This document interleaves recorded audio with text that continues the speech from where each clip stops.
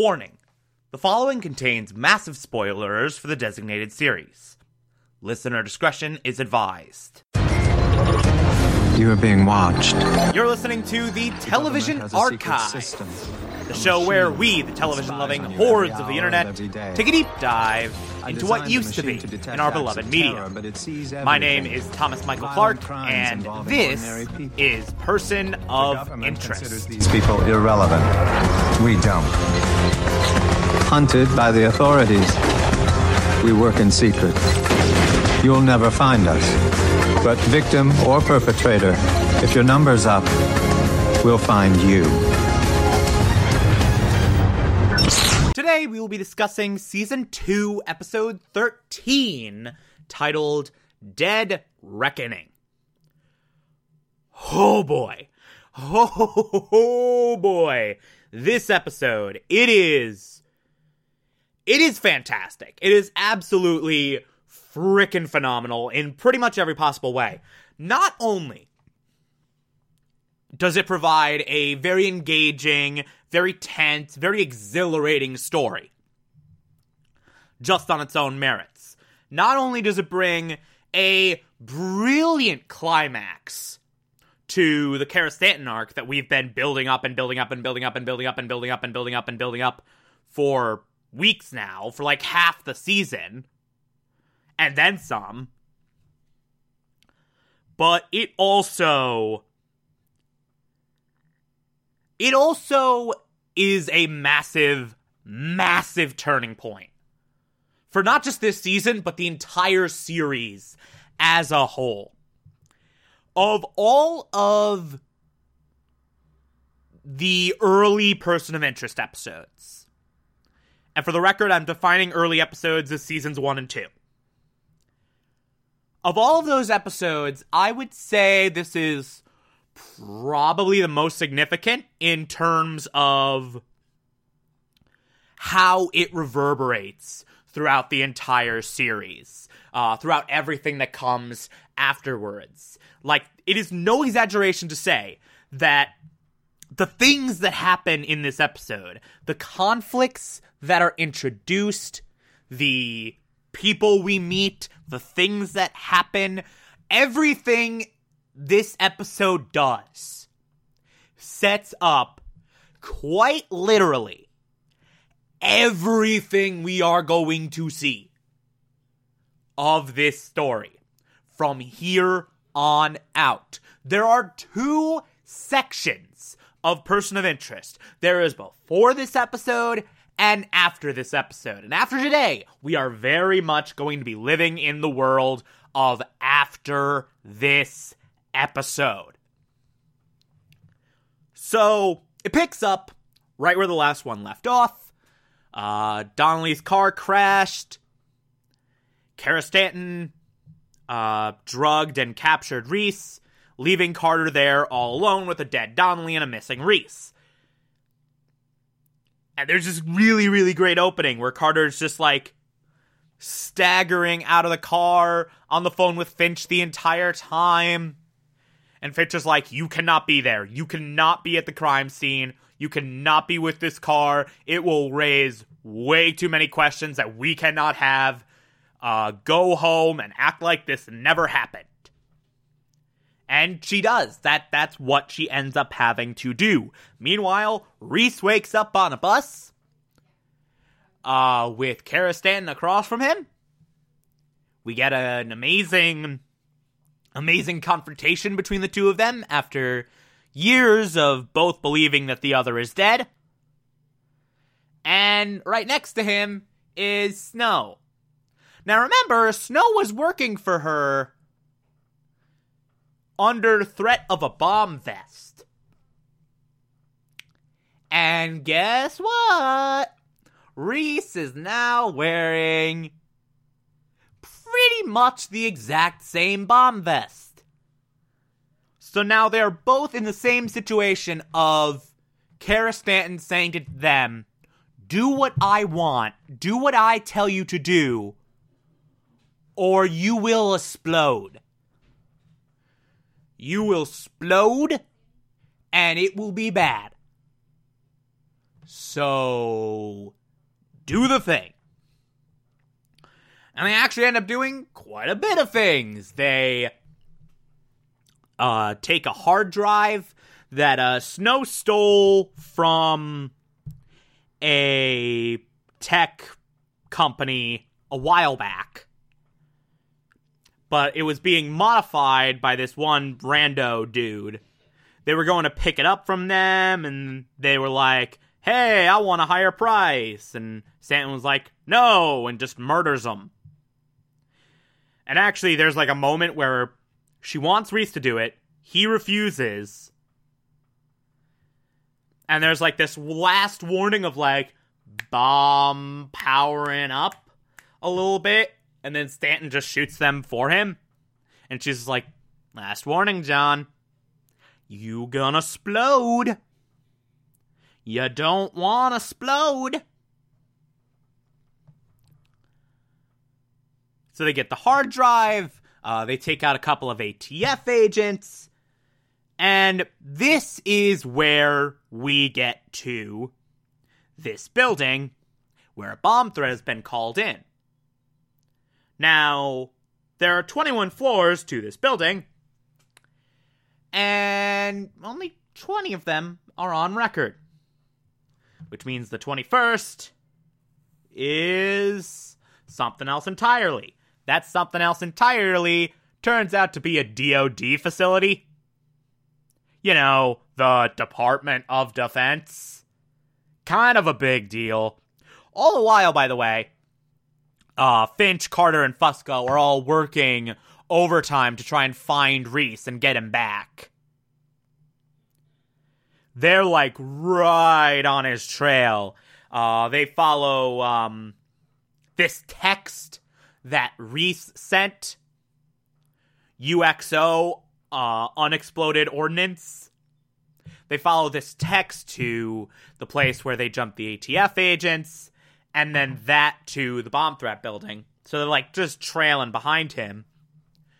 But Reese and Snow have to go up to the DoD facility and break in. Take out some guards, take out security, get this one technician guy into this one research room where basically they have to steal something from these servers that they got set up in there. Now, what they're developing at this DoD facility, as Finch discovers, is a lot of, like, huge, like, malware-based weapons. Cyber weapons abound. Any one of which could be used to cause, like, massive amounts of chaos. But when Reese sort of pulls away with this technician guy and is like, hey, we're gonna call a friend of mine, because there's no signal in this place. It's set up like a little Faraday cage.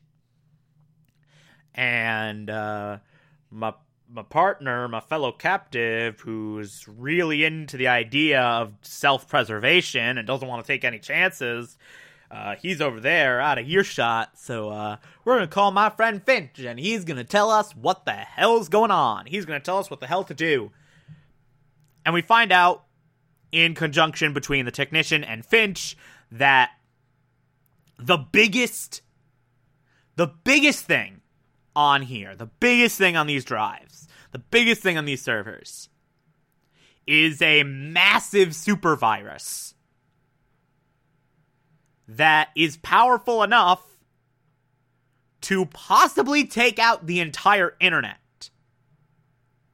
And if it's powerful enough to take out the internet, it's powerful enough to take out the machine.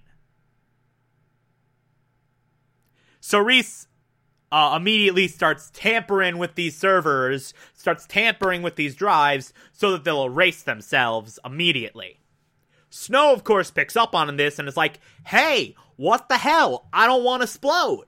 And Reese is like, we're not gonna splode. And Snow's like, we are, though.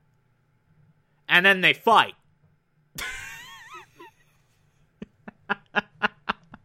That is the worst description of any plot point in any story ever. He walks up to him and says, "What the hell, we're gonna explode." The other guy says, "But we're not gonna explode." "But we are, though." And then they fight. Oh my god, that's bad. That's a real bad description. But we get this big fight between Reese and Snow, but then eventually Stanton shows up and is like, "Yeah, I didn't want to steal that. I knew you wouldn't follow the rules. I just needed you to clear a path so that I could do what I actually wanted to do." And instead of taking something out, Stanton goes over to this other room and puts something in. Now, we have no idea what this thing is. The only thing we know is that it's almost certainly bad. It is almost certainly a terrible, terrible thing. But, nevertheless, they put the thing in the thing. And then Stanton's like, "All right, I'm leaving now, and I'm setting your bomb vest timers for 5 minutes. Good luck with that, assholes. Hey, remember that time that you both, had me killed? Remember that time that you tried to have me killed, and you were acting on orders to have me killed? Remember that? Bye, assholes." I actually don't have a problem with you, random technician guy, but you're kind of just there. You're kind of just you might as well. Nothing. I'm sorry, dude. Look. We got some personal shit going on here. You just got caught up in the middle of it, and now you're gonna die. Now you're gonna explode. Sucks for you, man. But nothing personal. And then she leaves and traps them in this room. She says none of that, but it was funny to say. It was funny of me to recount that. Snow and Reese and this technician dude are able to escape. They're able to get out of this room. And then Snow immediately attacks Reese when he tries to do the self-sacrifice thing. And Snow's like, "Nope. There's a CIA safe house a couple blocks from here. Probably a long shot, but it's literally my only chance, so see ya, asshole. Bye." It is at this moment that Carter and Fusco show up, ready to save Reese, and Reese is like, "No, there's a bomb. I can defuse it, though. There's a bomb, go away." And then he goes up on the roof, and Finch is there, and is like, "Hey, I'm here to rescue you." "No, there's a bomb." "But I can defuse it." "No, there's a bomb, get away." "Hey, idiot. I can defuse it." Okay.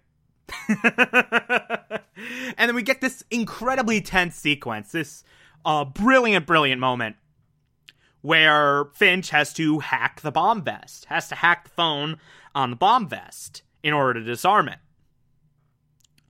And what it comes down to is that there are a series of passcodes. Drop my pencil. There are a series of passcodes on this phone. There are 5 options, of which you only get 3 attempts to unlock the phone with.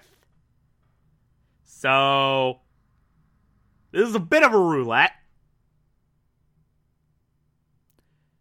Fair to say. 1 attempt, gone. 2 attempts, gone. We're now quite literally down to the wire. If Finch gets it wrong here, Reese gonna explode. But he gets it right. And Reese doesn't explode. The explosion was avoided. For Reese. But not for Snow, who in his final moments gets comfortably into Stanton's car and is like, "Hi. I'm here to kill you for realsies this time. when Stanton immediately gets in her car, and then they both blow up. So Stanton, dead. Snow, dead. They're both off the board entirely. So yeah. Reese is safe. Everyone else is not. The other two are just off the board. And, conveniently enough, two birds, one stone, the FBI comes to Carter and is like, hey, we identified the two people who broke into the DOD. They are two ex-CIA agents, Agent Snow and Agent Stanton. And also, Snow fits the description of your guy in the suit. So, the FBI investigation on the guy in the suit is closed. Bye. So, quite literally, we have killed two big problems with one explosion. I feel like any joke I can make right now about explosions solving all our problems would be insensitive, so I'm not gonna make them. I'm not gonna make those jokes, because otherwise I will get canceled real fast. But just know, whatever joke you can think of, I have thought of it. And I am foregoing all of them. But yeah, genuinely, I've defaulted on a lot of humor, because most of this is just like one giant intense sequence. Most of it is just one giant like heist movie. So there's not really a lot of like intricate plot points on this side of things. It's just one big thriller sequence. That's why I've been defaulting to a lot of jokes this episode, to make it interesting. But we are left with this malware. That's just there. That just exists on the net. We don't know what it is. All we know is that it is going to engage in 5 months. Whatever is going to go down, it's going to go down exactly 5 months from this moment in person of interest time. For us, it's going to be like a week and a half. But 5 months in the universe. But we don't know what it is. Now, here's the thing. Stanton was talking about working for someone. Quite a bit, actually. And we don't really know what that is. We haven't really talked about that yet. See, throughout this episode, we get a lot of flashbacks. A huge amount of flashbacks, in fact. To just after the explosion in China. Stanton was taken by some group, held in a hospital bed, and was greeted by some old guy. Who, by the way, this is John Nolan. Fun fact, he is the uncle of Jonathan Nolan, the creator of Person of Interest, who is, in turn, the brother of Christopher Nolan, who is my favorite director of all time, but that's neither here nor there. But yeah, solid nepotism happening here. But this old dude shows up and is like, hey, you can work for me and I will offer you the answers to the question. Whatever question you want asked. Whatever question you want me to answer, I'll answer it for you. And she asks the question, basically, who tried to kill me? And this old dude's like, well, yes. Well, I'm sure you have many graphic plans for Agent Snow. All of which would end up backfiring, i.e. huge explosion. But that's not who you really want. You want the reason you were there in the first place. The person who sold that laptop. The person who allowed that laptop to be in China. I will give you the answer to that question if you do everything I tell you. And by the way, this dude has the laptop they were looking for in China. And he says that it has the answer to the most interesting question. We don't know what that question is. Watch this dude. He is going to end up being this series' best villain. By quite a bit. But anyway, fast forward to just before the explosion. Stanton's on the phone with this dude and it's like, okay, I did what you asked. Tell me who it was. And he's like, well, this is the name of someone who shouldn't exist. Maybe you'll have better luck finding him than I did. And she gets the name, gets in her car, and then, of course, fill in the blanks, explosion. But we see this little remnant of paper come down from this explosion in the last moment of this episode. And on that paper reads the name. Harold Finch.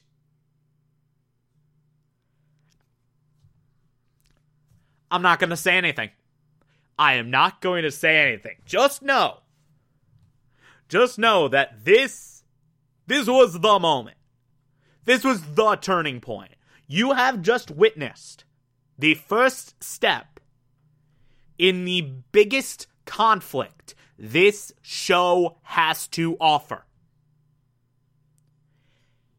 What you have just seen in this episode, while it might not look like much, even I just finished saying that it was not so much plot-driven as it was one giant piece of tension-driven.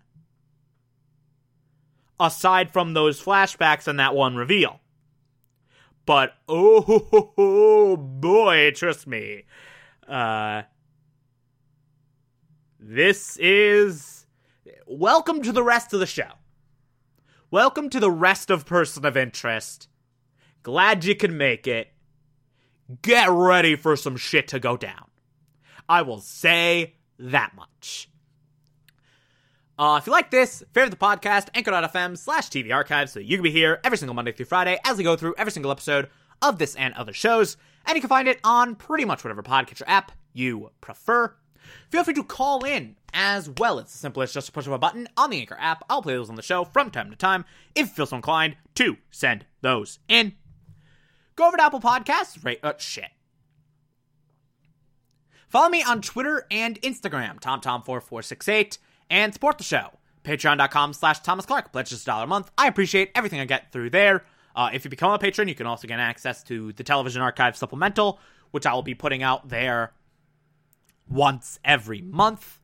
Or, if that doesn't work for you, you can also support the show directly via Anchor. I appreciate that as well. Tomorrow we will be discussing Season 2, Episode 14. Talk to you then.